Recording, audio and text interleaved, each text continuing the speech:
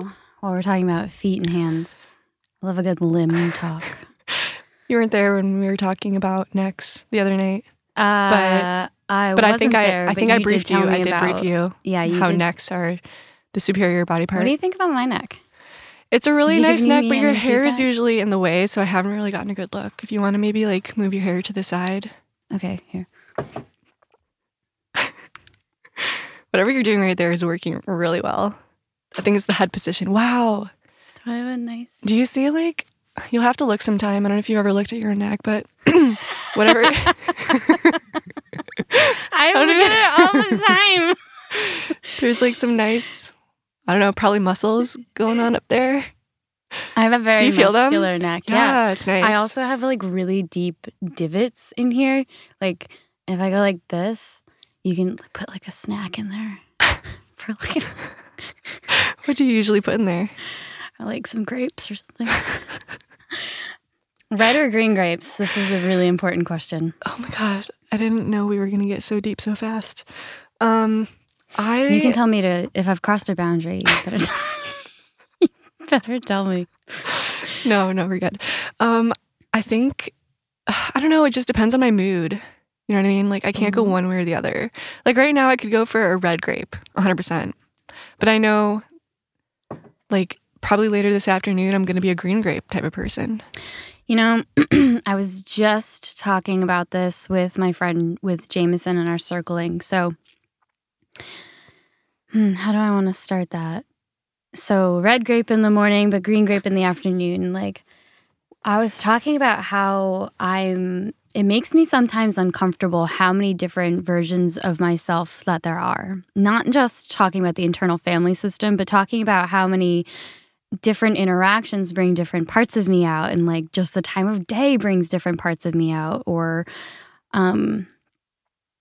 just how attuned I am to the changes in myself, and that I get confused sometimes. I'm like, I don't know who I am because it's a different time of day or a different weather.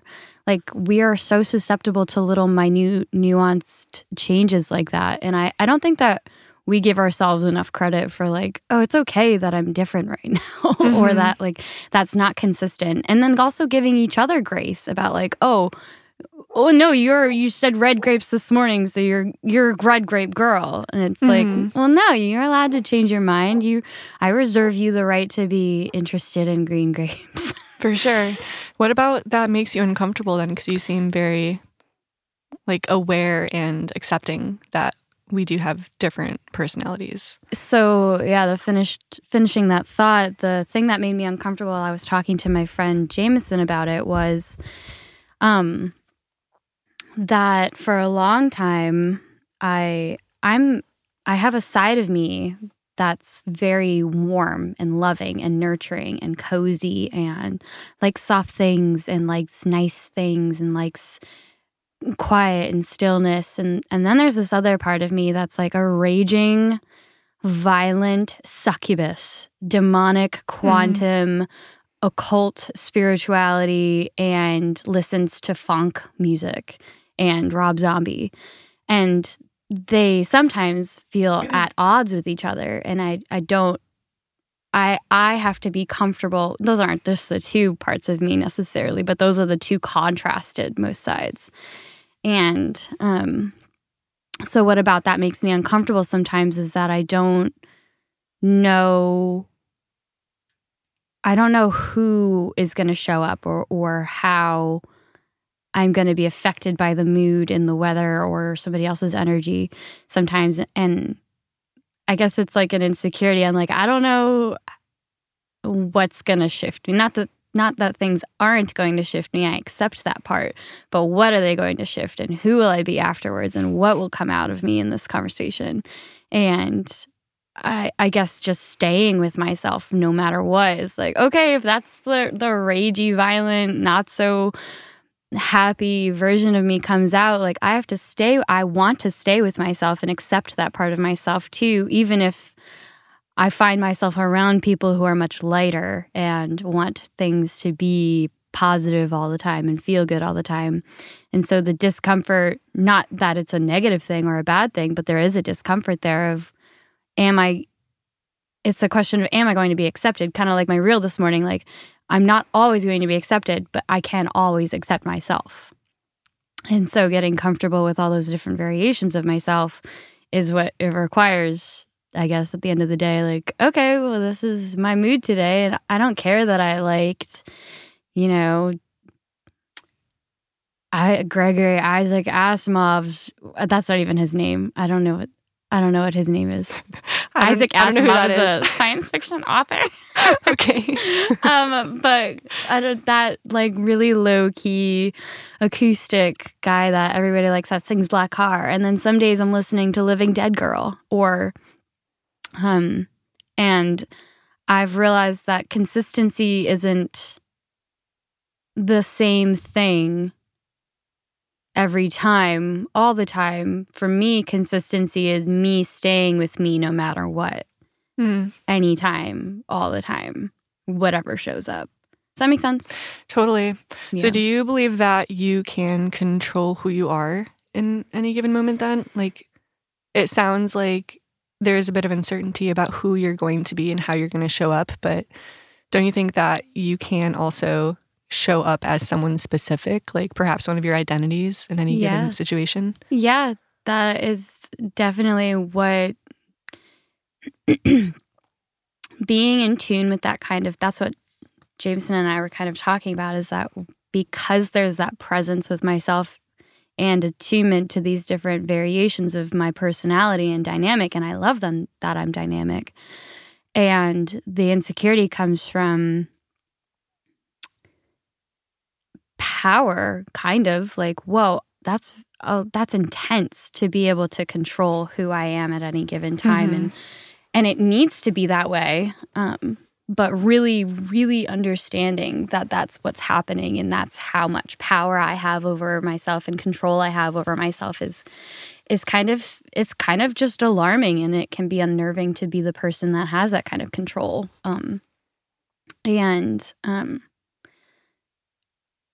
I also want to be conscious of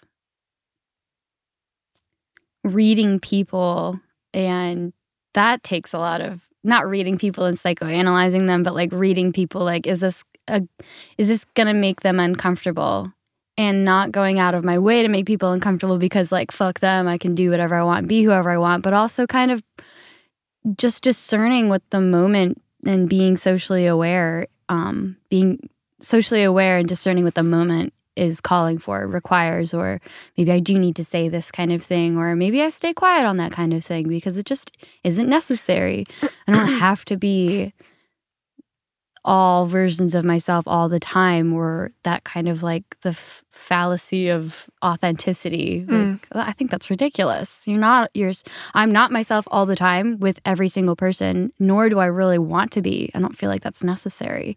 So then I do have that. Instead, I have control over what I'm going to output and my mood and my emotional regulation. And if I get triggered, then I either speak up about that trigger, or I note that somewhere in the back of my mind that, oh, this person triggers me. Like, is it something that I want to continue exploring and get closer to this person through it? Or is it something that I want to, it is just unnecessary to be around, and they're just not going, we're just a mismatch in values or value systems, and we're just not going to have a good time. Like, I don't need to muscle through everything and be myself in everything, Totally. Yeah, what do you think about that? Do you feel like you have control over this is not at all what I would have talked about. Do you feel like you have control over changing your output, your authenticity? I think I do sometimes, but I do think it's a challenging aspect of having multiple selves and having the awareness of each of your identities. Like, for example, maybe challenge is a better word than insecurity, like the awareness of the challenge of it. Totally. Not necessarily like, I can't do it. It's like, oh my God, this is a lot to do, knowing that I have so much going on. And just knowing that you do have the power to change your mindset in any given moment. But that's not the easiest thing to do, even if it's the right thing to do. Like, I can give a few examples. I was rock climbing in St. George a couple months ago, and I showed up to the crag and immediately wanted to have a mental breakdown.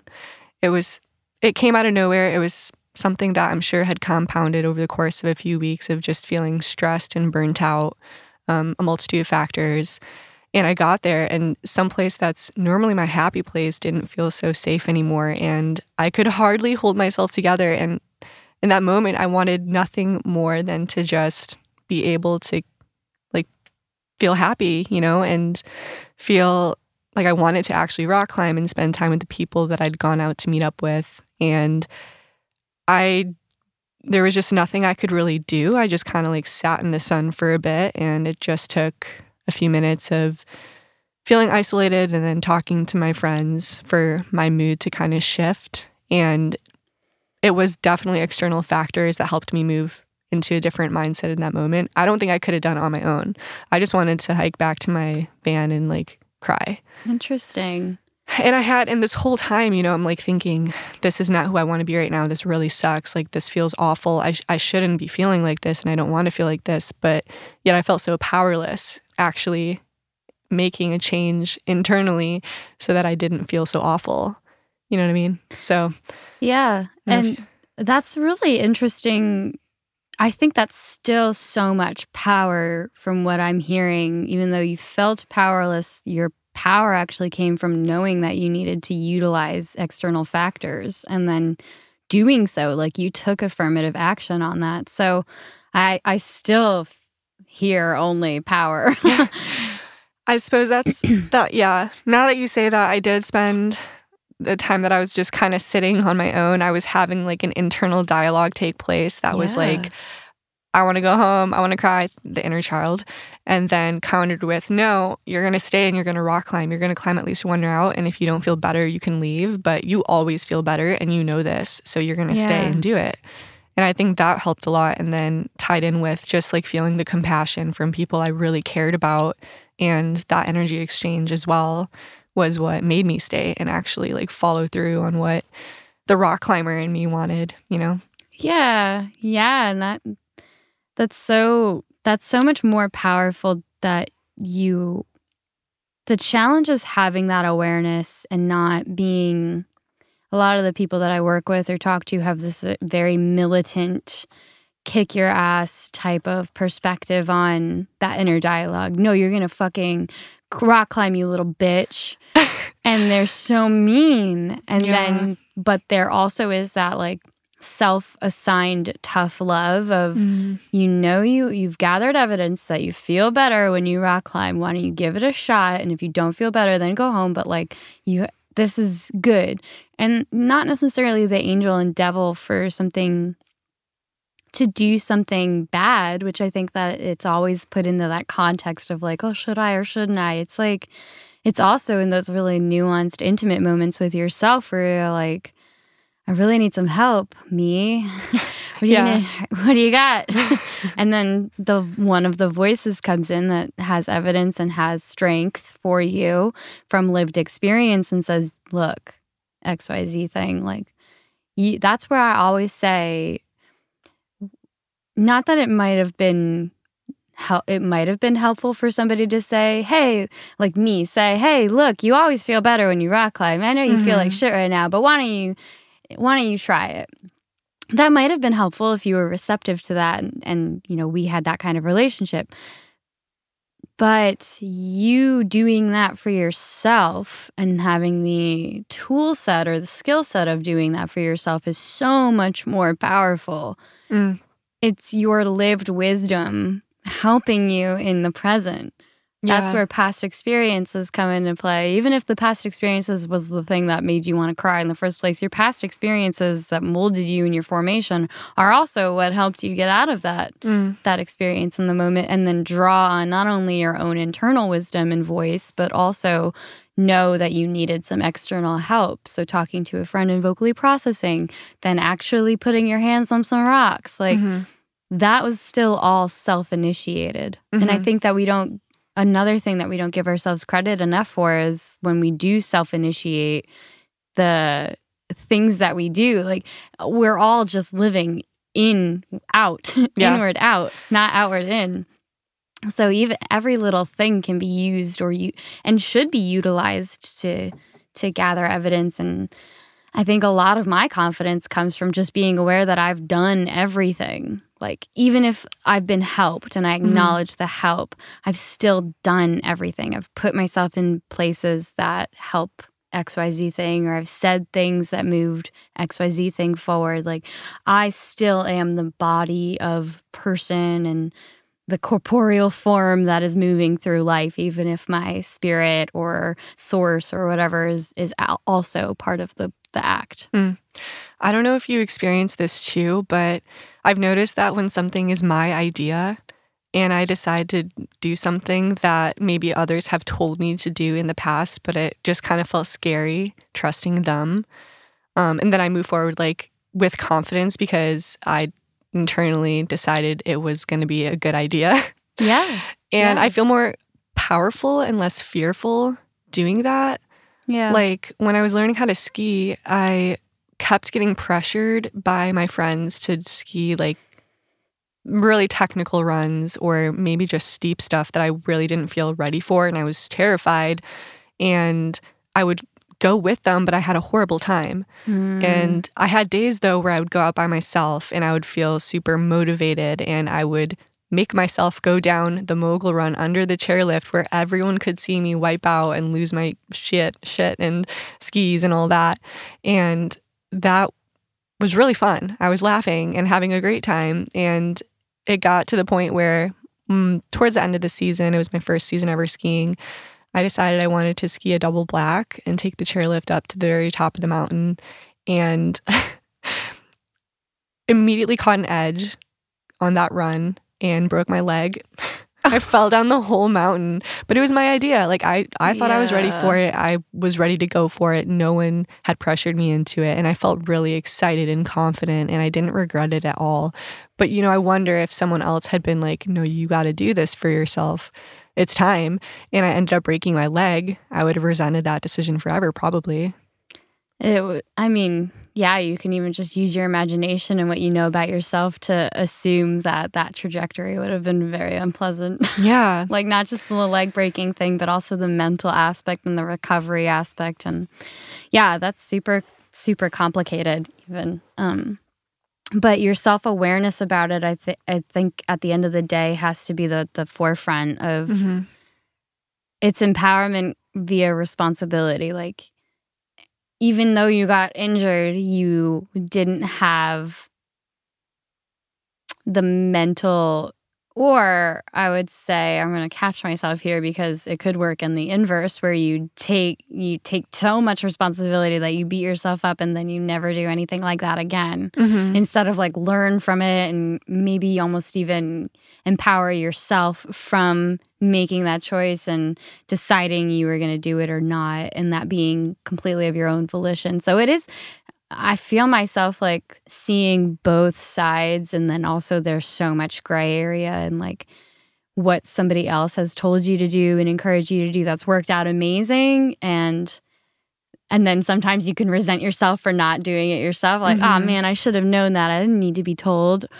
Or the inverse of where somebody's told you to do something and it didn't work out and then you blame them. I should have just done it myself, or not at all. Like, you know what I mean? There's so many. That's where it really, really can't ever be on someone else to take that kind of responsibility or have that kind of awareness. Like, your self-awareness will help in every and all situations, because then you're like, oh, well, that's that situation. I know exactly how I got myself here, and I know exactly how I think through situations like this and what my processing is for that. And am I going to be resentful? Okay, I got to be mindful of my tendency to resent people that maybe give me advice or push me to do things too soon or something like that. So yeah, I operate in the empowerment via responsibility sphere heavily, where I almost don't ask for anything from anyone. Not that I ask for help if I need it. I have no problem asking for help, no fear of rejection kind of thing in that sphere. I've worked really hard on that the last couple of years. And also living nomadically, I've kind of just had to get over that. Like, totally. That was just had to be like, all right. Because I need a lot of help. totally. And then there's also this other facet of like, I don't actually need anything from anyone so much of the time. And I feel very comfortable taking responsibility for everything in my life. And that's not an easy, even as I was saying it, I was like, is that really fully true? And it's like, yeah, like the microcosms of my day and like taking care of my space. And because I know that for an example, I know that if I don't take care of my space, I'm going to not enjoy my space. I know I'm not going to enjoy spending time in here, but this is my home. So when I was starting this journey, I made that agreement with myself, like, you are going to keep your space clean.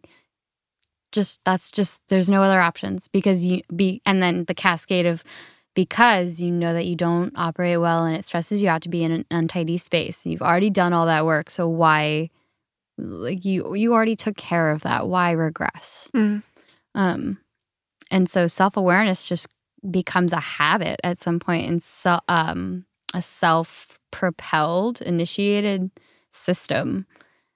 And yeah. I think my jaw kind of hurts wearing these headphones. Because really? My face Maybe you can really adjust small. them. My head's really small, and I was actually just talking to Nate about how I'm going to invest in another pair of headphones soon, because these are already like the shortest that they can be, and they still feel like so. And these are Nate's headphones, I just realized. Huge head. And he's got... I wasn't gonna say that, but I was like, and he's a man, so he probably has a big head. Like, no, I was totally kidding. They're all the things.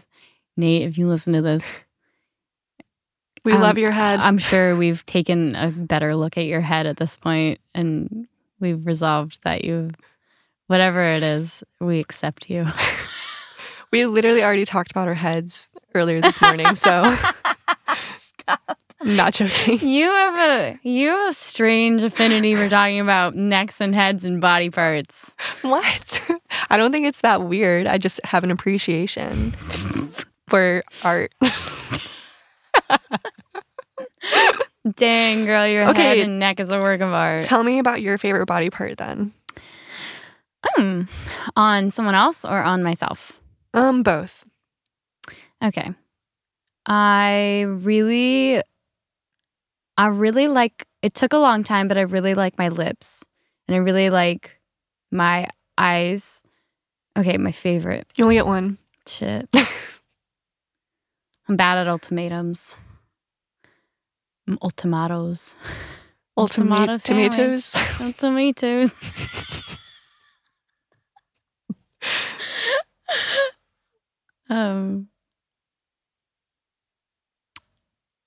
Yeah, okay. I'll pick my lips.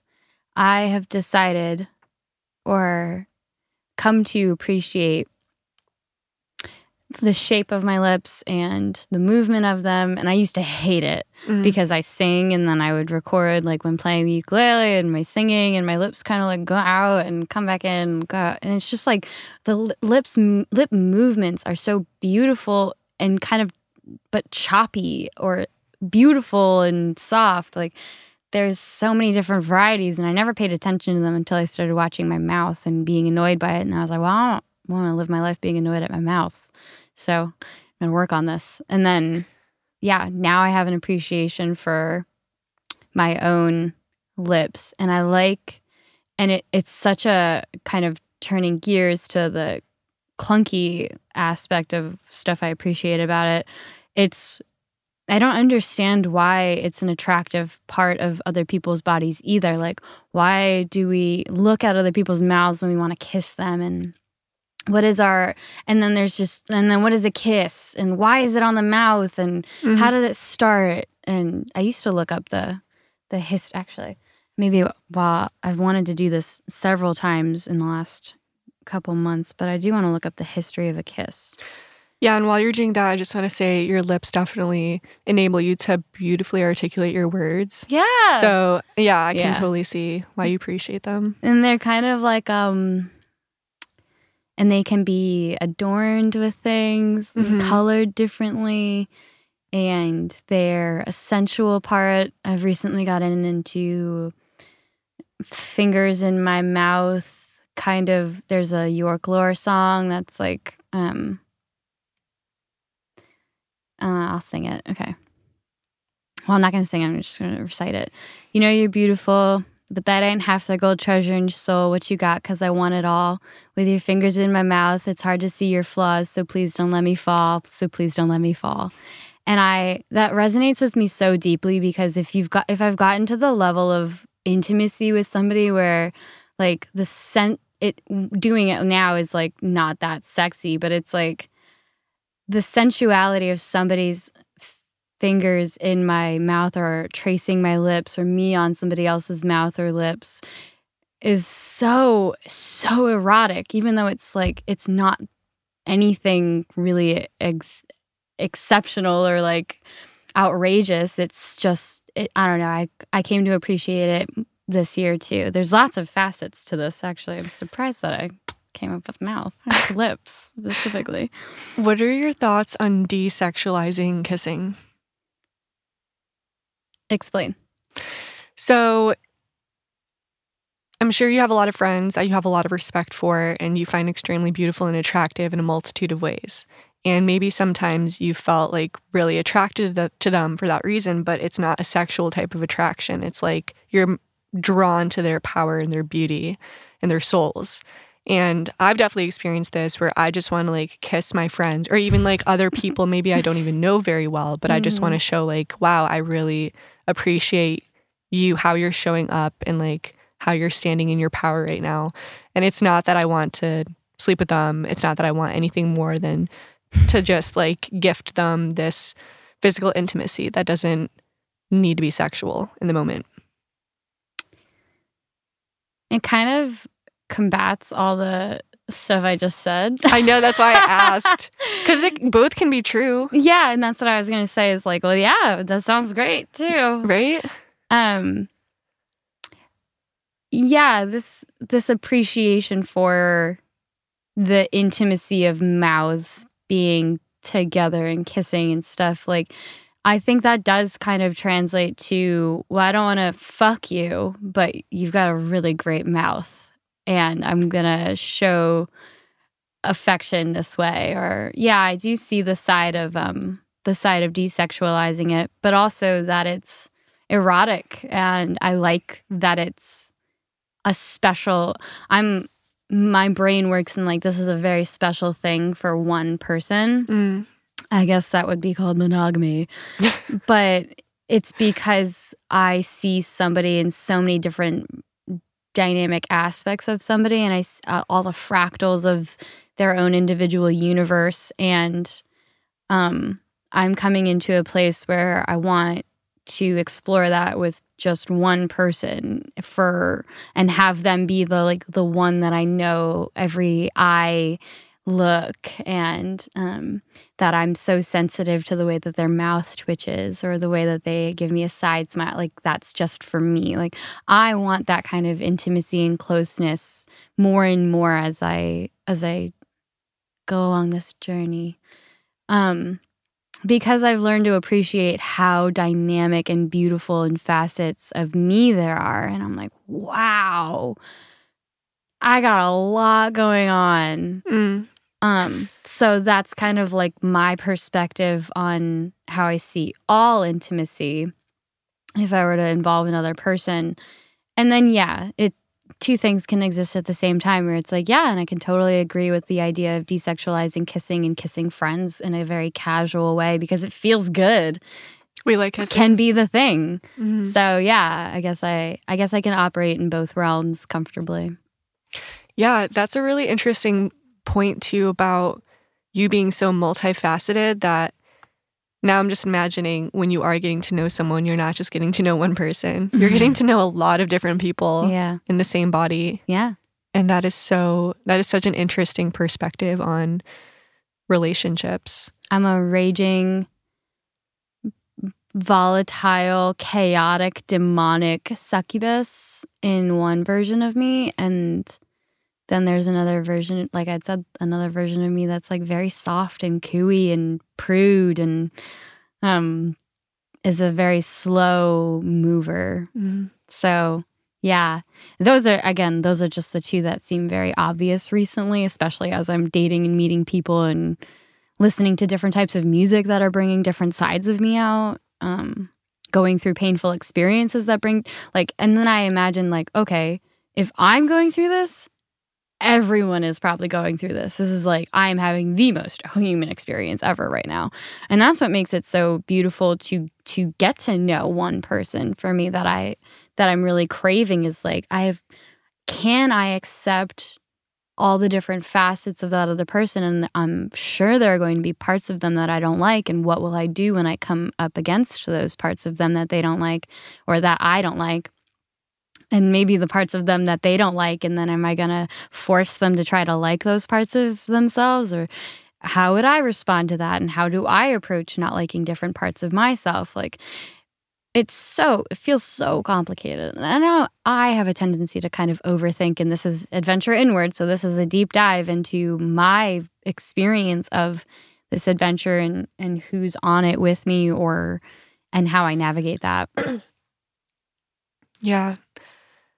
I completely agree with that and how intricate it is to really get to know someone. I'm very much a one-on-one type of person. My one and only love language is quality time. No, I'm kidding. I probably have more, but I always not kissing. Kissing is not a love language. You're suspect. Well, what are your love languages? I honestly don't. I don't even think nowadays that we can really categorize love languages anymore. It's just different. Yeah. So, what are your thoughts on that? That can't be boxed. I think that they're a great place to start. I definitely think that it's very helpful for people to needing to start there and then explore depth. I am already such a deep fucking under the trenches of my own skin person. I'm in my depths all day, every day. And so my love languages from other people truly are however they express themselves and show affection to me. I can't even fathom having a preference dependent on another person. Or I want to be loved this way by you, who's a totally different being with different experiences and molding. And I don't care that you might not be capable of that. I just want it. I've been in situations, I have an ex who I was words of affirmation, and I was just starting to learn this. It was 3 or 4 years ago, and I just got exposed to that. And I was just so gung-ho about this is how I feel loved. And so when he didn't understand how to give me words of affirmation, even though I was telling him this is my love language, he felt it was cheap to just give me compliments whenever I asked for them or felt like I needed it, because I didn't know really how to do it either. And so that actually ended up being one of the reasons that we got less close and ended up breaking up, is because he was very out of touch or incapable of he was so intentional and analytical about things in general that he felt it was, and he's a graphic designer, but he felt it was cheap to give me just tidbits of nice words. They weren't that way to me, though. Him saying something nice to me was everything. And so I put way too much emphasis on that one particular way of us interacting with each other. And so I would say that I didn't do it right. But in hindsight, I can see that me being too rigid about how I feel loved is a detriment to people that I'm meeting and wanting to connect with.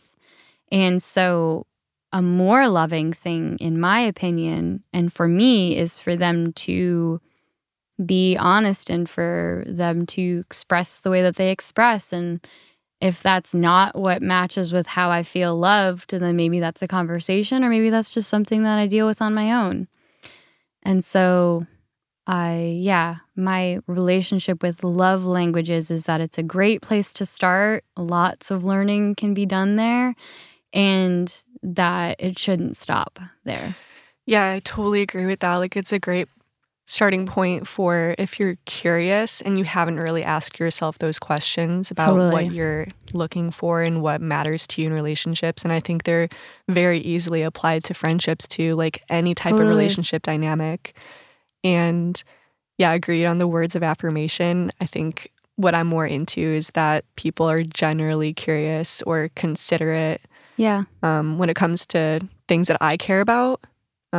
So it's really nice to just know that people are listening to me and can actually see me. Yeah, like being listened to is on the love language thing, but what a privilege to listen to somebody who's genuinely sharing something. Even if that's not how I feel loved, that might be how they're expressing love by sharing.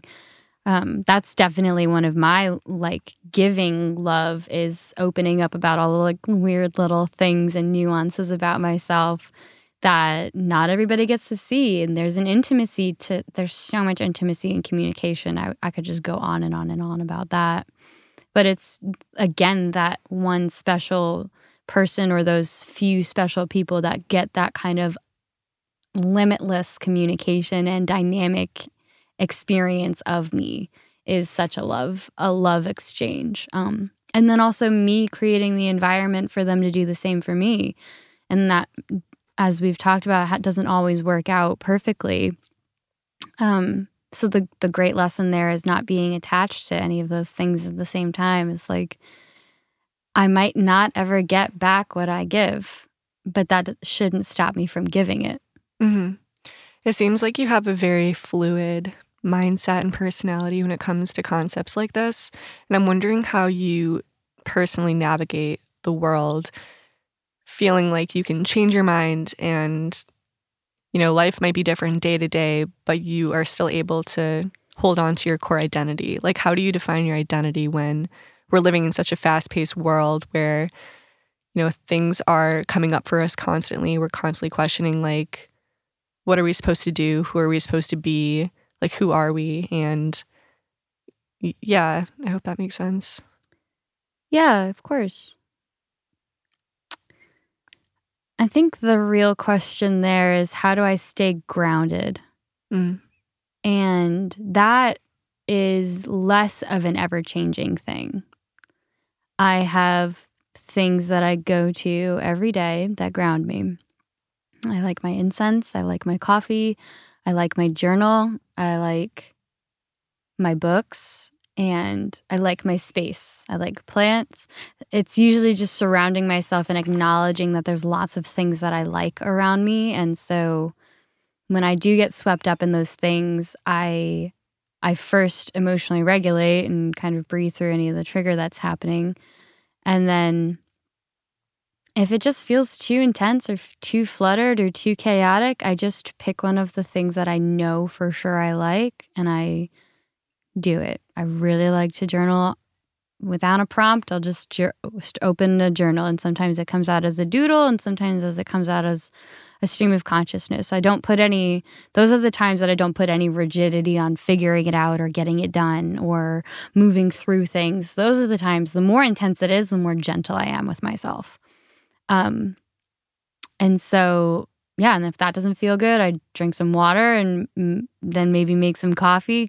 There's little rituals, like takes a couple minutes, and then those recenter me because they're familiar. They're my intimacies with myself.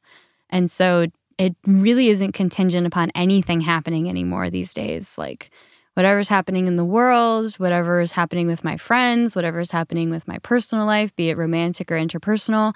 And I've worked really, really hard on isolating that one experience that I've had and not being so wrapped up in the story of that pain and chaos.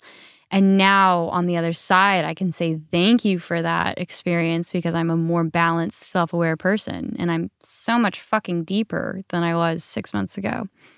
And so when I do get kind of taken away with emotional triggers, there's also the belief or the idea or the concept that energy in motion is what emotions are. And so it's, if I'm having an experience or something is happening outside of me, what I'm controlling is not the thing, but my energetic response to it. And so when I because I know that, it also doesn't become contingent upon what's going on in the world or what's going on around me too much. All of these little things kind of work together to make me a like stable human.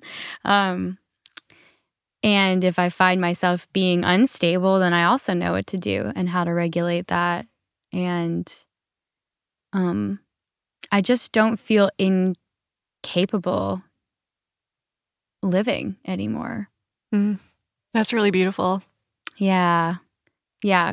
Because Lord knows there's no shortage of trauma. And I don't believe in trauma being healed ever or it being done happening. Like I was telling you that the other night, like I could have trauma in like another 20 minutes. Hopefully not, but like how would I know? And I kind of not live touch and go like that, but live presently. Like as in I don't know what's going to happen. I never do and I never have. And look at me now, look at how far I've come. So I'm pretty positive I'll be able to handle anything that comes. And then enabling myself with other skills like emotional regulation skills and communication skills and being able to be honest with somebody. Because ultimately I see that any problems that I really have ever had in my life have been stemming from interrelational things. And so I'm a happier person and I'm more adept at making connections. Even though I'm fearful, I was still able to do it. It's exposure therapy, as you'd said, because I know what to do. And if I don't want to be alone and I want to calculate connection and do it intentionally, then I have to know what to do with myself and how I'm going to respond to one thing or another. And I have a plethora of information from past experiences. And the only reason I have that information is from past experiences and specifically from traumas, kind of circling back to the trauma thing of like, the only reason I know how to be so deep and talk about my feelings so much and connect with people on inherently human things is because of my trauma. So I say, thank you, trauma. I wouldn't be me without it. And that's a pretty unpopular opinion, but yeah. Not unpopular. I think that if people saw inside my brain and saw how calculated and like nurturing but also analytical I am about it and how mindful and present but also very cerebral I am, those two worlds really do come together in my mind. And it's so much intention around something like that. Like, yes, thank you, trauma is not just like a flippant thing. Like I could talk and provide so much context about how I arrived there, why I think that way, how it benefits me for the next traumatic experience that would happen. This overarching essence of being not grateful for the sake of being grateful, but being grateful, and that's part of it, but carrying the power of gratitude and benefiting from it and utilizing it and leveraging it in moments that are difficult as I move through life. Yeah, I love that so much. Like, really refreshing perspective to have, truly. Sometimes I feel like I experience these bouts of anxiety that kind of come up for me, and they seem to be very random. Like, I can't really pinpoint a trigger. I just feel like weird in my own skin, and it feels like the sensation really lives inside my body.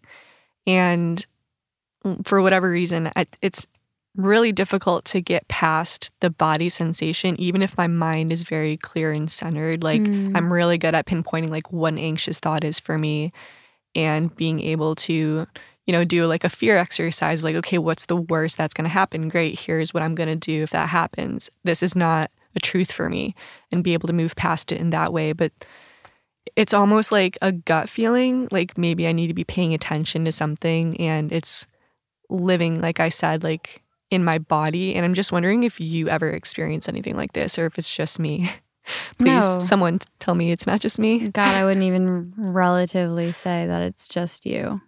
I think that's even such a weird thing. Like, oh, that's just you. When people say that, we're like, it can't be. It is not. It's never.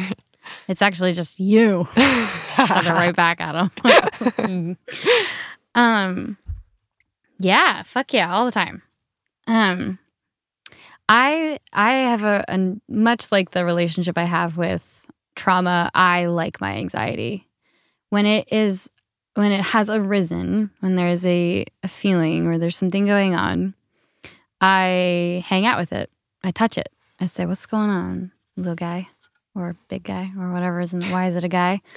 It's always a guy. It's always a guy. No, not true. Sometimes it's a girl. Sometimes it's a creature. Sometimes it's just like wind. an it. I'm just like annoyed. Yeah. The Right. wind giving me anxiety. Right. Yeah. Well, so that's kind of exactly my point. Like it can be from so many different things that, again, the contingency is me being able to handle my anxiety is not contingent upon where it comes from or sourcing it out. Like Right. I sometimes I could care less. I'm like, whatever, I just feel anxiety. Okay.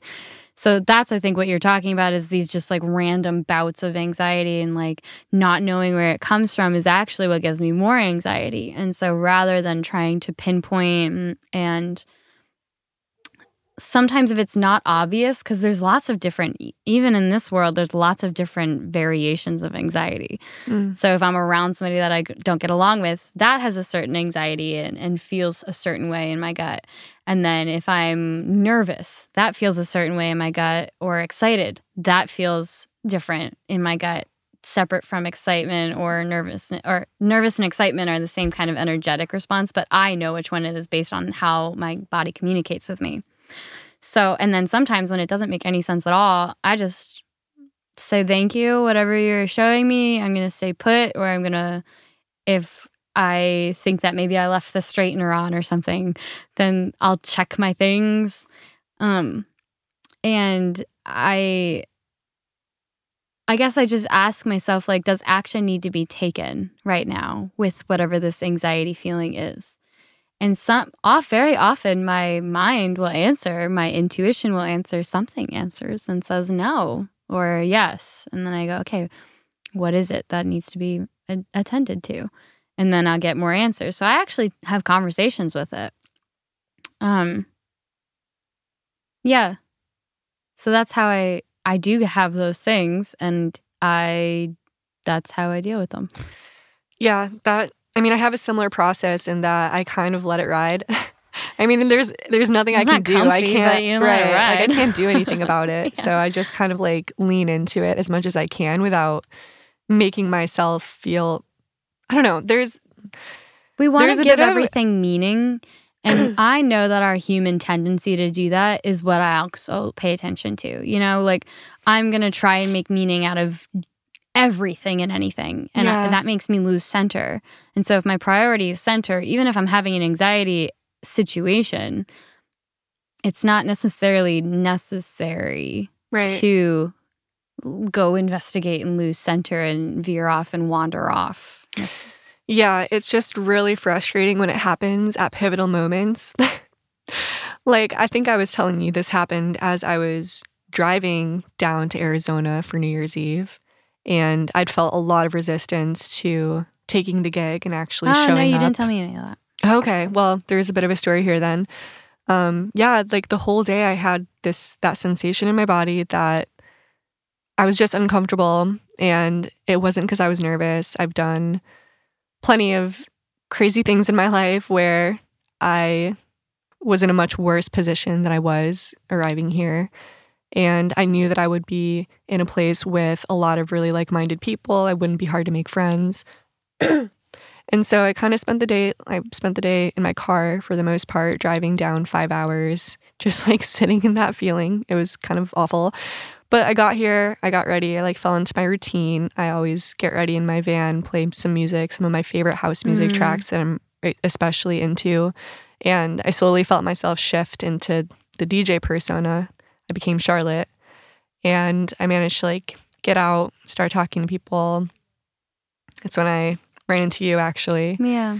So on top of that, I was feeling super introverted, and it was really difficult for me to actually walk up to you guys and say like, hey, I'm here alone. Can I hang out with you? Because what I really wanted to do in that moment was lie in bed and just like exist in those weird feelings happening. And I didn't have time for that. And that's normally what I would do. But I felt like if I did end up taking time to lie down, then I wouldn't have time to get ready. I wouldn't have time to go meet people before my set. And I really didn't want to just show up right before my set. And so I just didn't have time to process. But fortunately, I was able to make that shift. You guys are awesome. Yeah. And still, though, idea. yeah, I want to talk about also the concept of New Year's Eve. I don't think I agree. I don't think. Whoa. Yeah, I just don't. So my thing is, I don't. Explain. Yeah, I don't love that we have certain times of year that emphasize connecting with our friends and family, because I think that it should be a constant. Yeah. It shouldn't have a dedicated date where we all like freak out and make plans to be together while everyone else is doing that. Yeah, Everyone people like completely freak out. It's chaos.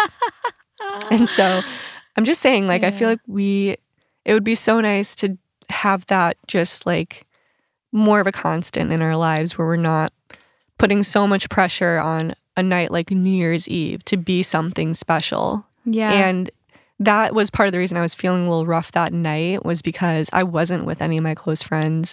And it's a time that there's just so much emphasis on being with people, especially ones that you want to spend the new year with. Yeah.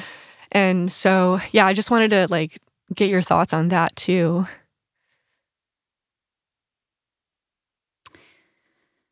My friend and I say Happy Now Year, but New Year's is every day. There's been a January 3rd. There was one last year. Today's New Year's. Totally. I think I decided that it's like not a hill I'm gonna die on and be like, I was really bad on Thanksgiving with the anxiety of all that stuff, and did have the first panic attack I'd had in a while on Thanksgiving because of all that. It just like accumulated, and I know that I'm having a panic attack because I have a very different energetic and internal experience than just normal anxiety that I have a great relationship with. But yeah, an anxiety attack is totally different, feels different. But then I was fine on Christmas, and then I was fine on New Year's. And I think I just put myself in a position to feel the way that I like to try something new and put myself out there. I would normally be alone for New Year's, and I have been many years in the past. But this year I got an invite to do something, and it's what I'd been asking for. And so I was just, I think this year, and maybe in years to come or holidays to come, just gratitude that there are people and there's a thing that they get excited about, because life is hard and connecting with people is hard. And if there is a time that brings people together, and then there's a cascade, like now you and I 3 days later are having a connection, and we'll probably continue to have one. But that's the domino effect of that one singular moment, like a thing like New Year's. And so I kind of have to look at it with, I see your perspective, and that's true too. It's annoying that everybody freaks out on a specific day, for sure. And then yes, there's, especially for Christmas, there's this icky capitalism aspect of we're never enough, and that's true too. And then I also see the other aspect of we're celebrating traditions that we just don't even register as traditions, and have these little rituals that are so beautiful. And why do we wear glitter on New Year's? Like, where did that come from? And why are all these little tiny intricacies of these holidays even here? And regardless of the past and what's been appropriated and what's been lost, like a lot of history is lost, and we're just doing fractals of what our ancestors used to do on any of these holidays too. So this is kind of a tangent on like, this is the other side of how I see it. Is it's not just, it is annoying, and people can be annoying on these holidays, but I also have come to mature in my judgments a little bit and see the good that comes from frantic days like New Year's Eve, and I don't know what'll happen, and I don't know who people will become. And it was like a drop in an ocean or a drop in a lake that created ripple effects, and we're all like, people on the other side of the lake are now feeling the results of the one day that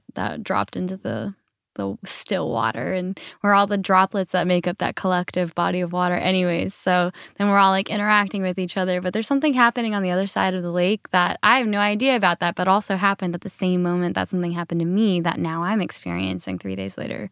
So in kind of an alternative worlds perspective or dimensions, like those are moments that kind of split life into fractals. Yeah. I mean, that's my favorite part of this lifestyle to begin with is how many... And this is not just New Year's. I mean, that was a separate thing, totally. But it was a thing like New Year's or the other event or any event like that is kind of the same concept of this is a thing that splits people's life trajectories. Yeah, and the reason I did take the gig and that I ended up here at all was because I knew I was going to meet people and make really important connections. Like I knew this was going to be really good for the soul. That's what I always say. It's going to be good for the soul, even if it feels awkward or uncomfortable, or maybe I'm getting signals somewhere in my body or my mind that are telling me this is a bad idea. Like you probably shouldn't. I'm able to kind of like, because historically I've done this a number of times and I've had really beautiful outcomes. Yeah. Like I still continue to put myself through and put myself out there. And that there's something really exciting about just like completely like propelling into a black hole of sorts where there's only uncertainty. You have no idea what's going to happen, but that means anything could happen. Truly. This is another thing I was talking to Jameson about is I do a lot of Joe Dispenza meditations, and they're the ones that are very heavy on the forget your past so you can create the future in the present kind of things. And a lot of practice with letting go of the past kind of leaves me a bit like the past stabilizes us. What I'm hearing from you, or part of your process that I really appreciate, is that your past stabilizes you in those kind of difficult moment where I've done this, I'm hearing a lot of I've done this before, this worked before, you've trusted historically speaking. Like I'm sure that there is obviously just natural stuff that's happened that hasn't been so pleasant, but what I'm hearing is a lot of your wisdom comes from your past experiences and how to navigate the present. And a lot of the work that I'm trying to do is more instinctual and in moment-to-moment communion with things and letting go of my past completely to, like, I actually have never experienced this before. I've never been here before. Even if I have, even if it's moment to moment the exact same situation or, like, all the variables are the same, I am trying to practice ultimate presence or true presence of this has never happened to me before because I'm a different version of me now experiencing something with all these variables. I really love that. So would that mean that in my situation, you would have shown up to this event and explored it from that mindset? Like maybe you would have done a meditation or however you prepare yourself to enter that experience.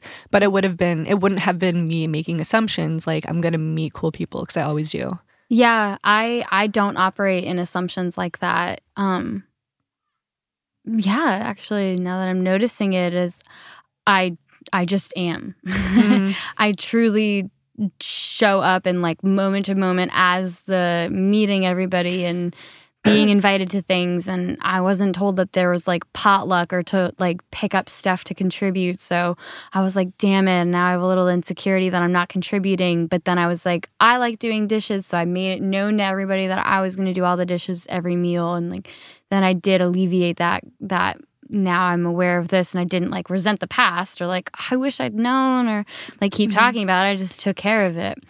And so I have a very attuned, I don't project into I try not to project into the future too much, and I don't spend too much time in the past either.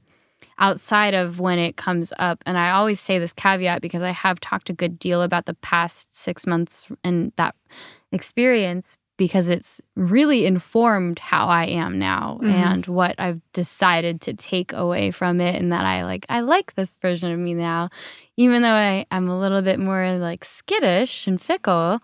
Okay, well, now I'm navigating a skittish and fickle version of myself. Like, what's she like? And so yeah, I would say that I don't even tell myself or talk myself into like, it's going to be fine. I'm going to meet nice people. Everything's going to be all right. I just do and am. Yeah. It's funny because my oracle reading yesterday was all about reflection. And to me, that means reviewing my history and paying attention to my past. Yeah.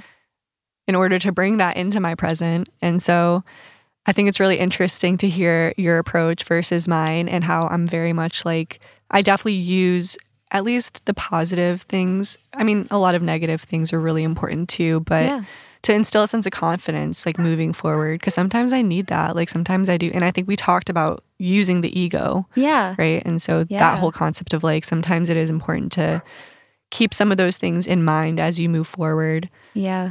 But I really agree. I really want to try your approach and just like show up and not have a plan or I mean, I usually don't. That's the thing. Like, I don't really believe in having expectations and setting standards, and like, I mean, honestly, that night I might have just not made any friends at all. It could have gone that way. Yeah. Like, so it'll be interesting to see what happens. Yeah, it's an interesting, I mean, it's always, I'm trending heavy on the presence because that's what I've decided to spend time doing. But I don't know if I'll always prefer this kind of instinctual operating system. I might want a different one soon. Well, you keep saying instinctual in your oracle reading. Was instinct. Well, I think that's really what you bringing it up. Like, yours was about reflection, and you trend towards history and past behaviors. And I love that you said even negative experiences are the negative ones are important, because I agree. And I more trend on the side of like, all of my experiences have shaped the body and person and spirit that I am today. And so instincts are really what I heavily rely on, or what I'm emphasizing needing to hone back into. And that's just my path. Like, I don't know if this will always be how I'm on, but what's really cool is that the oracle reading was kind of trending in our personality types without even like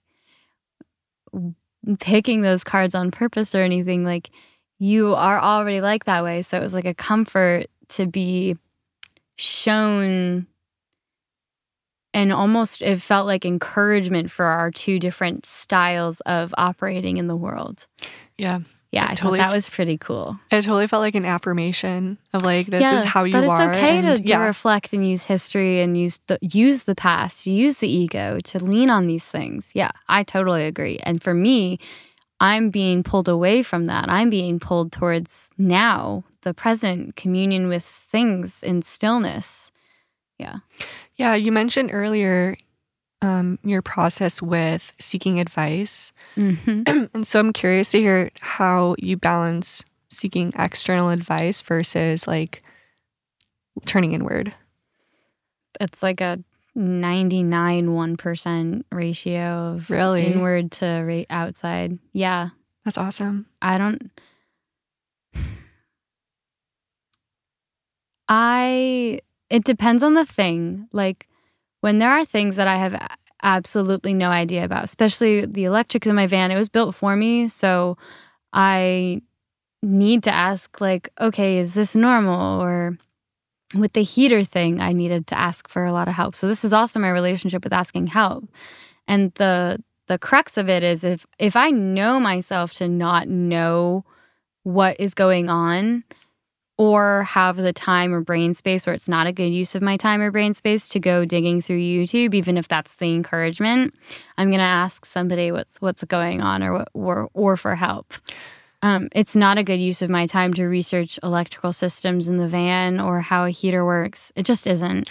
Well, what about for life decisions? Like, do you not go to people you trust and at least, I mean, maybe you're not looking for advice, but maybe you want to just talk out loud to someone and have a sounding board, or maybe like they're open to giving you their opinion, but it's not necessarily like advice on what you should do.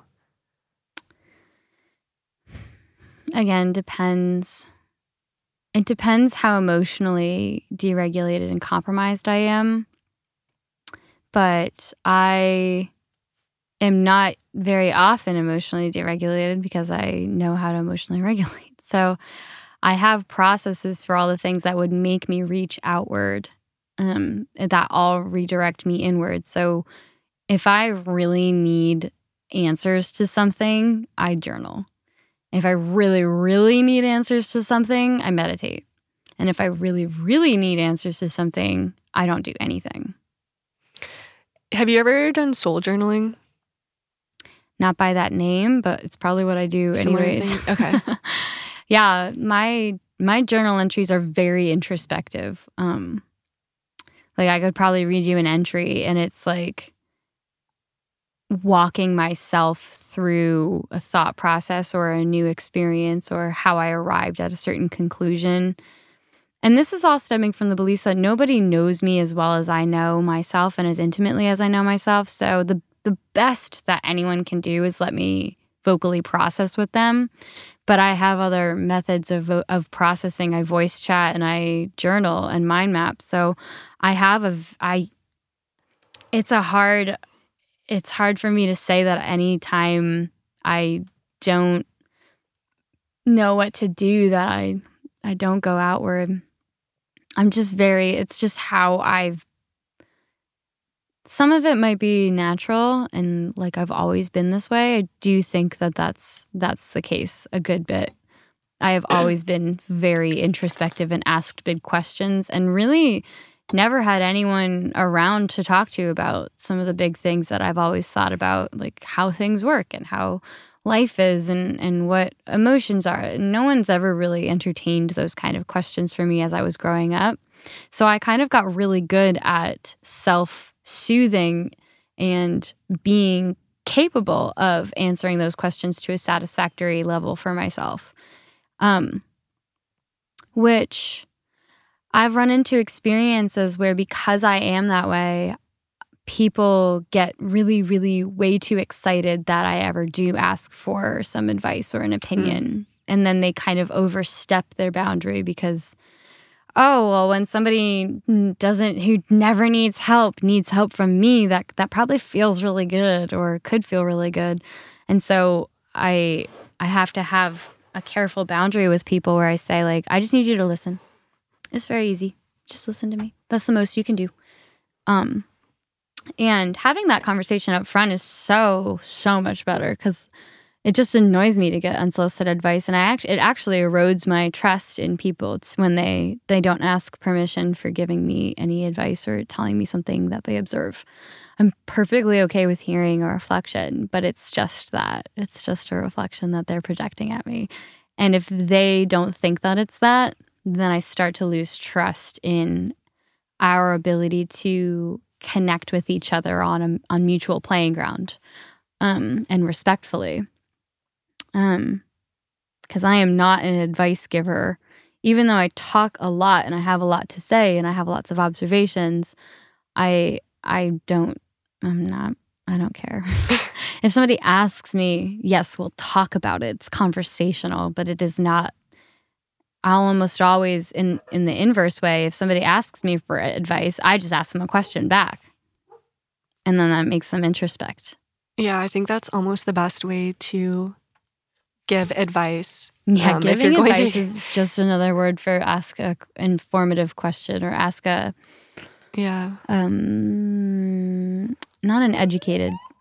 ask a question that will draw out more of the true meaning of whatever the question is. Mm-hmm. Like, help me understand, or what do you mean by that, or where does that come from, or how did you arrive there? I think most of the time when people are looking for advice, that's really what they're looking for. Because as we just talked about earlier, like when it's your idea, when you come to the conclusion, it is so much more powerful than when someone else tells you this is how it is.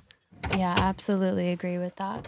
And I think that I don't want to say that people have to learn that the hard way, but they do ultimately have to arrive there themselves. Like, oh, I actually don't like when people just tell me unsolicited, even if they're the biggest unsolicited advice giver ever. And then there might be a moment where they realize what they've been doing because somebody does it to them, and they're like, wow, that feels really icky. And that breeds self-awareness. But I don't think that it can really happen. It can, like somebody telling you, wow, you are a hypocrite. You tell people all this unsolicited advice, but then you got mad at me for giving you unsolicited advice.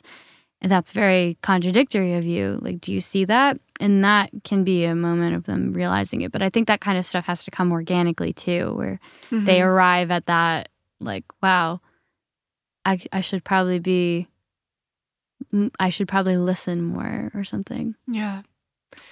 Yeah, that's something that I work with my clients on a lot, and that they truly don't see it. Like, I guess, like I was saying, like men that I work with, but this one in particular, we were working on presence, and we were role playing me being a disgruntled team member, and his role was to respond with presence and stay with me and listen in order to solve the problem more efficiently. And when I was talking and role-playing as this person that was disgruntled and had a problem, he started offering suggestions right out of the gate because he wasn't actually with me. He was with the solution, which would, and in the reflection afterwards, it was with the money that would be saved by the problem being solved as quick as possible. It would be by there being a resolution as soon as possible so the team member could get back to work. Like, it had all these really subconscious intentions or agendas. And and the reason that he's working with me is because he wanted to be more of an approachable, trustworthy, and straightforward leader and communicator. And I said, the instruction was, you weren't with me. You didn't even ask me to give you more details about the problem that I was actually having. And so your suggestions to create a solution weren't really as effective or addressing the root as they could have been had you just taken the extra 2.5 minutes to listen to me process something and then ask me, okay, I have some ideas. Would you like to hear them? Right. Now they have a very clear idea of what the problem is, and more trust with me or the person that has come to them for this thing. And they're so much more capable of handling the process or creating the solution in a collaborative way with the other person rather than just like barking at, okay, well, I'm going to take care of this because it doesn't fit my agenda to have this problem this way, this amount of time. Which is truly like, it's the subtleties of these communication and interactions that actually build entire companies, build entire lifestyles, build entire relationships. That's where I fall into the communication aspect of life is so intimate. It's so nuanced. And if people aren't dialed into their own communication and how it all plays out, then they're always going to be subject to or victimized by somebody who has better communication skills or somebody who is more self-aware. Do you want to talk about wormholes? I want to pee. Okay. But I don't know how to pause this. So they might just hear that Nate might just have to edit peeing out of the background. I feel like you told us how to do this, but I don't remember. Isn't it just when we're... Oh my God, are we live? We are now. Wait, damn, they missed the period talk. The period pimple talk. Oh, well, now they haven't.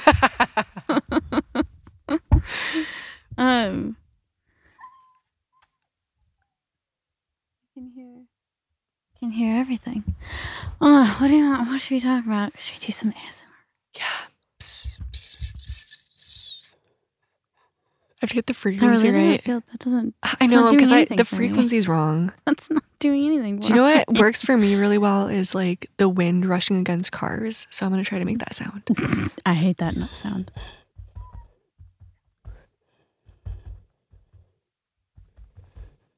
You know what? I think I nailed it. You don't hear it? As I'm like shaking my head, and you're like, I nailed it. So I'm gonna disagree, but okay. What's your ASMR sound? Or at least one of them that you like? Oh my God, when I had TikTok for like 72 hours, I would go on at night and go into those ASMR girls. They had the long nails and those fuzzy things on the microphone, and they would just go. The clacking? To like say things like Yeah, unintelligibly. Oh yeah, wait, I'm gonna do that. Thank you so much for your donation. I love you. You're doing so great. You are beautiful too. Oh, thank you so much. Yeah, thank you. Yeah. That's the sound. And so That's it? if I had nails and they're just like Yeah, they're always like writing stuff touch too. stuff. Like writing yeah, in actually notes. like writing ASMR might be a thing. Mm-hmm. I don't feel capable of talking about wormholes on my podcast. I feel like that's still just for me. And certain people who I want to talk about quantum mechanics with. I totally respect that. Thanks for respecting my preferences on wormhole talk. I was going to say I've got a wormhole story. Oh. I've only had a few conversations about wormholes myself, so I don't really know what I'm saying. But one time I was at a coffee shop just minding my own business, and this older gentleman starts chatting me up about the aliens. And he's got all these books, and he's like, have you ever seen a book like this before? And I was like, no, sir, not really my thing. And no, sir. Yeah, and he didn't have any social cues. Like he was not interpreting mine at all, where I only had a few minutes. I don't remember what I was doing, but I had to leave in just like 5-10 minutes, and I didn't have much time to be on the Wi-Fi. Mm-hmm. But he wouldn't stop talking to me. And so he told me all about the aliens that live underground and how they travel using wormholes, and they're here to protect us. So, natural disasters, they can't really do anything about those. But as far as a nuclear war goes, we're safe because they would never let that actually happen. So it was really interesting. Yeah, he used to be in the military. He saw some shit and got some level of clearance where he was so convinced that there were so many things that the government is hiding from us, and was very much on the conspiracy theory train, and was trying to sell me a ticket, but I had somewhere else to go, so I couldn't get on the train with him. But it was really, like just hearing someone talk so passionately about something, and I try to stay open-minded. Like I don't know anything about anything, and I try not to be an expert. And so it was still hard to lend him an ear, though, who knows what the truth is? I certainly don't, but on some level, it's like you'd probably have a better understanding of what I'm trying to say, but just the way he was talking to me, the way he was communicating, like it didn't feel like he was very grounded. Mm-hmm. And it was kind of spooky because of that, a little creepy, and like just weird vibes all around, that he was it was like he was trying to sell me on something, like he was part of a movement, but wasn't actually asking for me. Really just agreement. Exactly. That was the weird thing. It's like there's no punchline, there's no call to action here, there's nothing, but he just wanted someone to talk at that was clearly disinterested, and like, I don't know. It's just interesting. Like human There's interaction. a lot of people in the world that don't have anyone to talk to, and that's kind of just how they end up sometimes down those rabbit holes and going inward in a way that feels, I don't know how to actually speak about it, but it feels like like they don't have a choice but to go inward, and instead of tuning in or regulating to some other thing, to some other option, really, like, okay, well, maybe that was a thing that I had to do when I was younger, but I'm an adult now. I can go to a coffee shop and I can watch how other people interact, and then I can, if I really don't know what to do, I can mirror them, and we have such capabilities to mirror each other innately. Babies do it. It's just how we learn. And it's really funny that we don't actually need any education to learn to talk.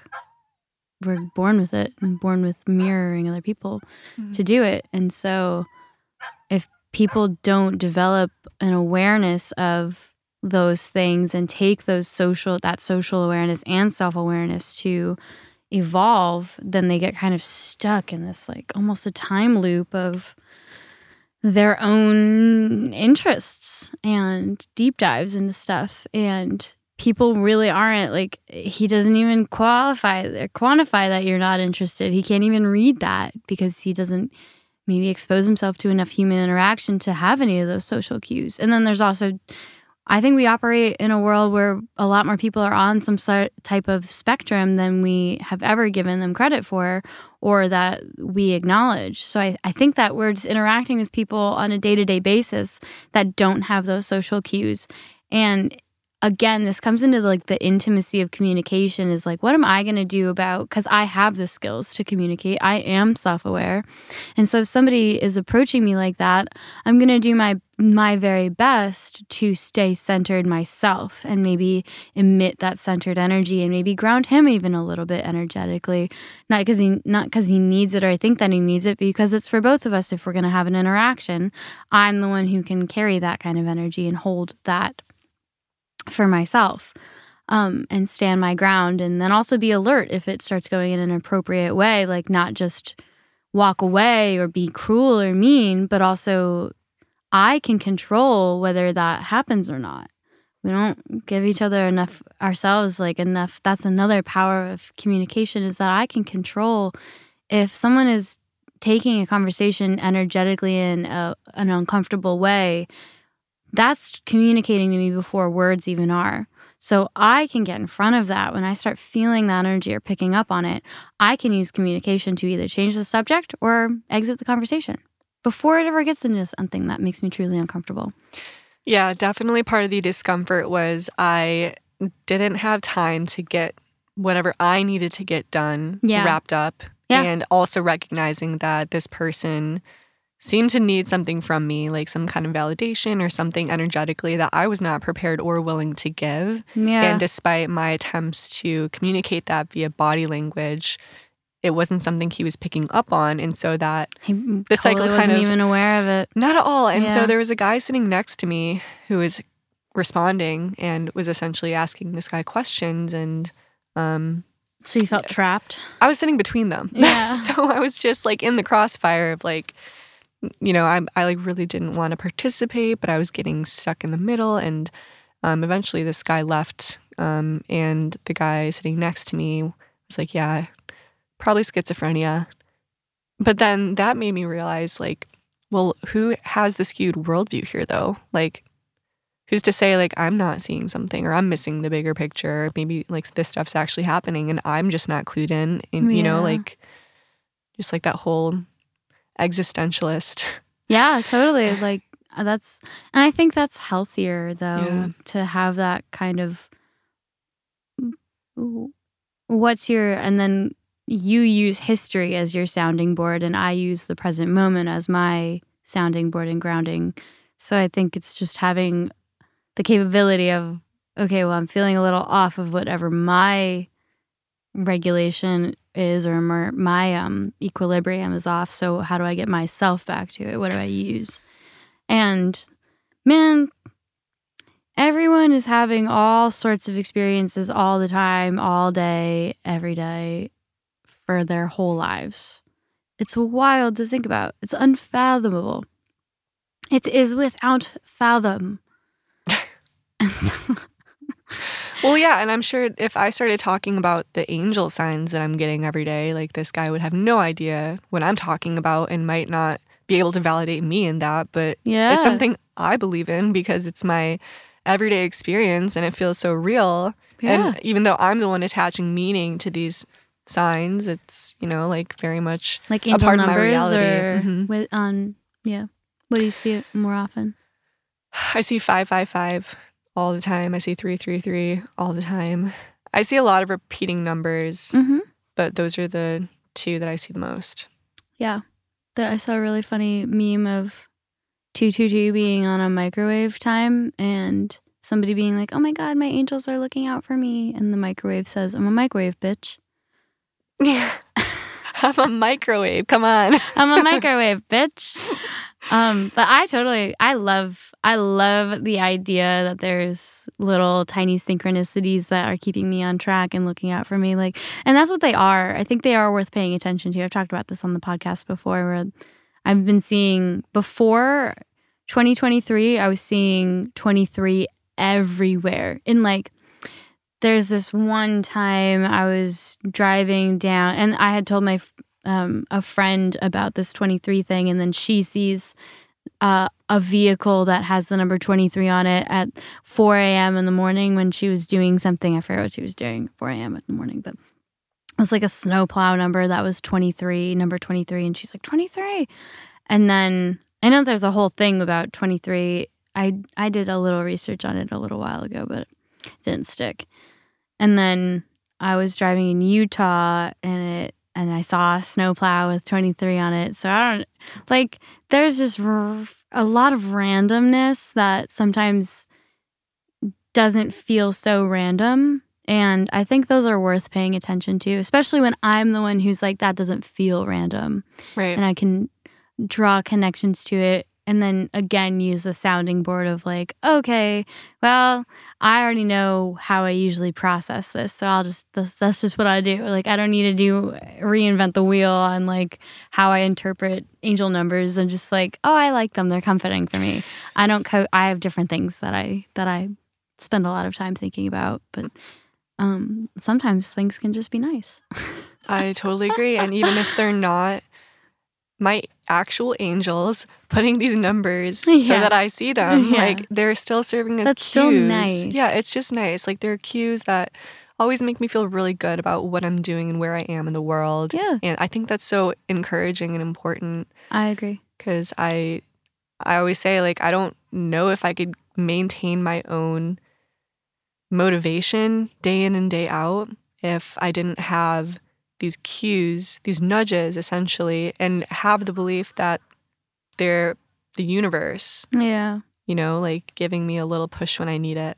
Because it's so hard to come up with that energy yourself all the time, Sometimes. I'm a very self-initiated person, so much like any of the other things that I've been talking about, I don't struggle coming up with motivation or inspiration or energy for things. I was just going to say, I just feel crazy sometimes. And so, because of my dreams and how I'm sometimes I feel like I'm blindly chasing them. It's nice to receive the external support of hey, you're not alone out here. You're not crazy. Keep going. Yeah. I think that's why there's such a thing as religion in the first place, is exactly what you're saying, which is why I've never found agnostics or atheists to be any more impressive of people than people who have a religious affinity to something. I don't think it's still a religion on some level to not believe in anything or to be so, it's a different level or version of dogma to be so adamantly against religion. That's okay, cool. You're really showing them. Right. That's the belief then. Yeah. That nothing exists. No, they'll co-sign it. Yeah, and I think that's where my priority and what you'd said earlier about my fluidity on things really comes from, is that I don't know and I'm cool with that. Yeah, it's exhausting to keep trying to fight that battle. Yeah. Just submit and just go with it. Yeah, that's definitely the surrender experiment that I'm in this year. So let's talk 2023 goals and what we got going on. And I didn't even introduce you because that's not how this podcast works, but we can do an intros too.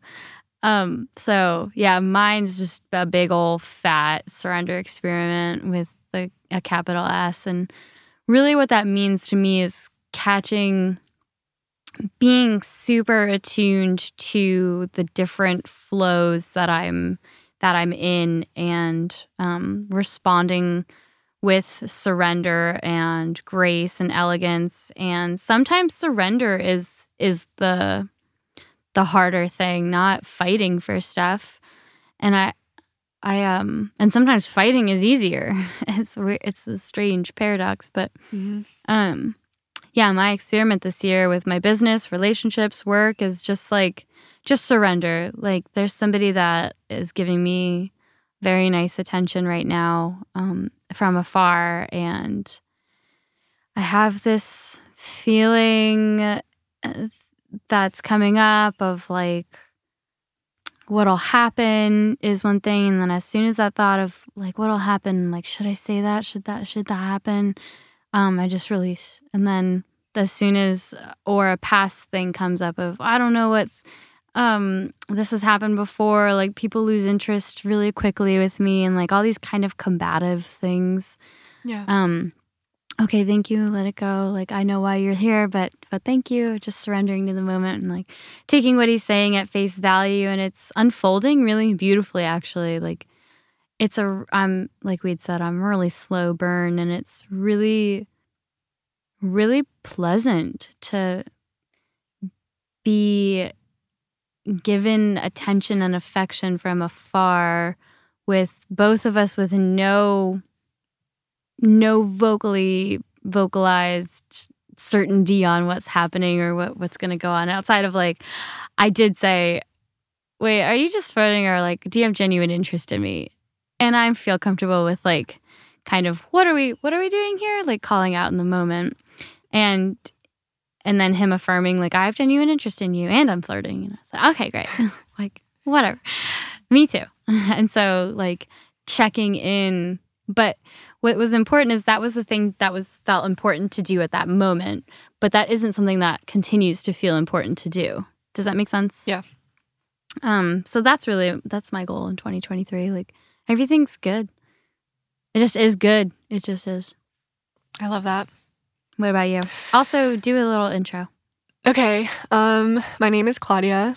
I am a nomad. I've been on the road for 2 years. I did a year in a compact SUV without tinted windows or curtains or anything. And I'm a DJ, so I had all my DJ equipment in there. Hugely passionate DJ and music producer, as well as rock climber. Those are really big parts of my identity right now, as well as just generally a traveler, a seeker of new experiences, especially things that make me uncomfortable. And yeah, I think that's really who I am right now. In 2023, I really would like to focus on stillness, which is, again, something that came up in my oracle reading yesterday. And it just made me realize that I've been living a very fast-paced life. As a kid, I was pretty sheltered from like anything exciting in life. We never went on vacation as a family. I never got to go explore anywhere outside of middle of nowhere, Illinois. And so as soon as I saw mountains for the first time in Colorado, it was my first trip west to visit one of my best friends that I had met in college. I just didn't take my flight home because I didn't want to go back to Illinois. It just felt like there was nothing for me there, and I loved the mountains so much. I went rock climbing for the first time. Yeah, it just felt right to stay and see what happened. And so, yeah, I spent 5 years in Colorado and started traveling the world and got super into rock climbing and started DJing, and now I'm here, and I would really like to slow down a bit and see what that feels like and see what else I can learn about myself, because I've talked about this a few times, but I feel like for a lot of people, it's really difficult to pick up and leave and just, whether it's hit the road, go out of the country, do something crazy to them, because that's super subjective. But for me, that's really my go-to. It's what I feel like has defined my personality for several years now, and it's part of who I am. And I think what's harder for me is to stay put and to face and confront that feeling of restlessness because I'm super impatient. And so I think it'd be really good for me, it'd be really good for my soul for me to just kind of stay places longer and pick up some habits and routines like meditation, things that I've always wanted to be better at, to ground myself and see how that impacts my relationships, including the one with myself. Mic drop. Amazing. Damn.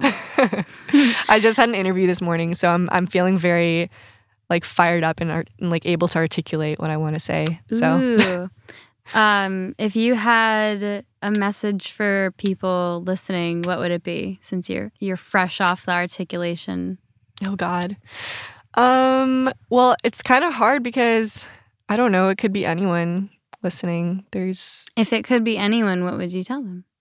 Like a piece of advice. Just something maybe that you've learned or learned from last year. If you want to play the New Year, New Me game.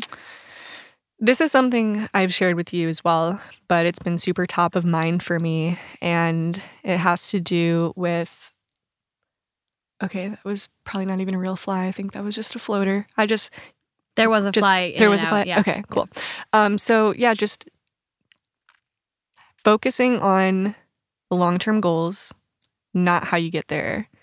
Like the process and journey is super important, but I don't think the details matter because you oftentimes will get somewhere and look back and the pathway is something you could have never predicted. And it's so fucking cool when that happens. And it's so cool. And it just kind of shows like things don't go according to plan, but for good reason. Yeah.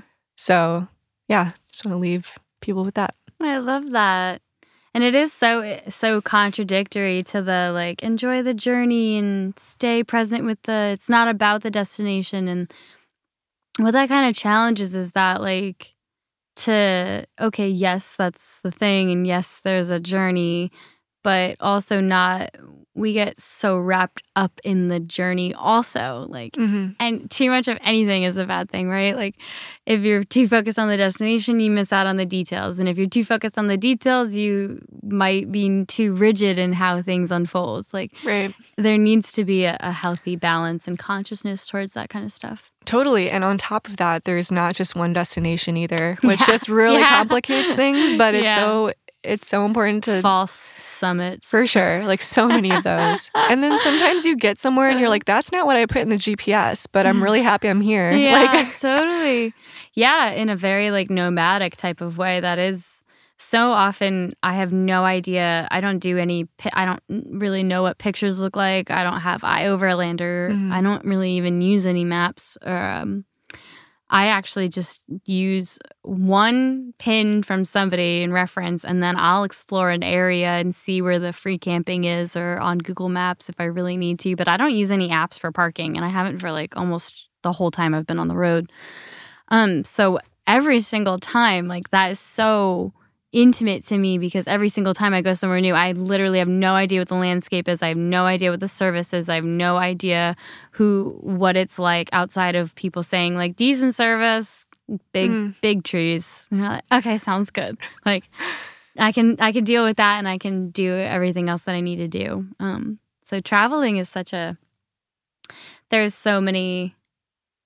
Not even just solo travel, just any travel, going anywhere can be like those mini cycles of a beginning, a middle, and an end of a journey and a destination and part of the process. Like we can exercise that concept in so many different tiny ways. Yeah. And honestly, beginnings are so hard. Like to me, it's not about getting to the ending and achieving your goal, but it's just that initial process of how are you going to get there and figuring that out. It's crazy, like, because there are so many different routes, so many different paths, so many different tools, so many different people to pick up along the way as well. Like, oh yeah, and let go. Drop off. Yeah. At the dumpster. At the dumpster. I've been dropped off at the dumpster by other people. Of course. I think everyone has. That's one of the bigger lessons I got. When you get dropped off at a dumpster, you dumpster dive, though. Find some... I don't don't know if I've ever dumpster dived. I thrift, but I haven't gone through the trash. I've gone through my own trash and fallen in love with something I'd thrown Well, that's out. what I mean. That's what I mean. That's kind of weird. But like, which version of me threw this out? I like this. That's really funny. And then you go back and change your mind. Yeah. I reserve myself the right to change my mind. Mm-hmm. Okay, well, I'm getting hungry and I want a peanut butter and jelly sandwich. And maybe some soup. I was just thinking about that pancake though. Here's more where that came I from. was just thinking about that pancake all night. It's big, fluffy, moist. So good. Pancake Okay. ASMR. Final thoughts, final share. Anything else? I think I laid a lot of my soul out on the table today. Nice. What about you? Yeah, soul forward. Mm-hmm. That's how I live. That's what I tell everybody. That's what I say all the time. So, Really? No. Soul forward? I've never heard you say that in my life. It's my life motto, soul forward. It's not a bad one. Mine is do what feels right. So that's another thing. I guess technically mine is be wild and willing to do it scared. Which is great, like that. but that's not actually me this year. That's not really what I do anymore. I don't do it scared. You just do it. I just do it or I don't. Mm-hmm. There's no scared because I go slow with things and decisions and processes and people that I acclimate very gently into a new environment, both internally and externally. So things are not actually that scary anymore for me. That's incredible. Like literally nothing is. Are you going to rewrite that sign? Is that a sign you can rewrite? Yeah, it's one of those little guys. I don't know. I might have somebody that is cool and has spent a good amount of time getting to know me. I'm winking by the way, at her. Write a message and leave it there for some amount of time, and then I might start collecting like pictures or videos of the messages that I've been left and like driving around and like really trying to adopt maybe even different people's perspective or what is profound to them or whatever you had said. And like I'll look at that every day and be like, okay, do what feels right. All right. Like, am I doing that every day? Am I really feeling that way? Do I even know what feels right? Like, and having a new attunement to that. Because, the fear thing, do it scared is not really a thing for me anymore. I love that. I just had a few visions. I imagined you taking a Polaroid of the signs, like every time you get one, and like keeping those like in Polaroid, like just in a Polaroid picture. Yeah. And then also like setting up a practice where you maybe spend a week or I don't know what the right amount of time would be, but just like practicing those things like actively. Yeah, I would love to do that with you. Yeah. So whatever you write that like is a profound thing for you, you would leave that with me and I would practice it. Yeah, it would become part of my integration. Cool. Yeah. I just thought of that now. That is a good idea. But only because I'm looking at that and I'm like, I don't even do things that are scary. They're either like worth it for me to do and then that naturally kind of appeases the fear. So it's not even really I'm never doing it scared, actually. I'm just doing it. There's fear involved just as much as there's joy and excitement and love and peace and play and stuff. Like, I should have it, like, do it playfully, do it scared, do it joyfully. Like, it could be anything. It's all of them. Yeah, I like how you detach the behavior and action itself from the emotion. Yeah. And then allow whatever emotions are present to be integrated into that experience. Yeah. And also, if I want to do something different, like I want to appropriate, like play is an attitude. Playfulness is an attitude.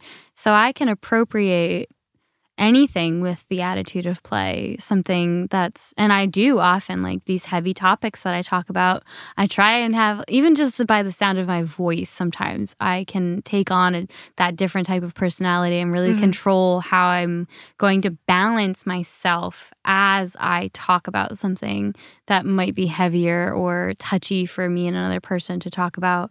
And it doesn't even have to be something physical that happens, like a voice change or an attunement to that. It could just be energetic, where I'm just like, I'm going to approach this with more playfulness because this will make it a more balanced conversation or balanced experience for me.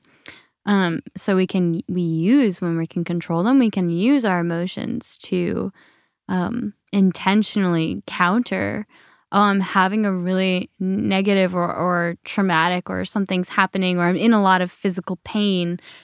Why don't I? And that is kind of like what happens when you laugh about like being hurt or something, is like you're balancing yourself because it's just too much to fully deal with the pain of that physical experience. So I'm sure that has something to do with it.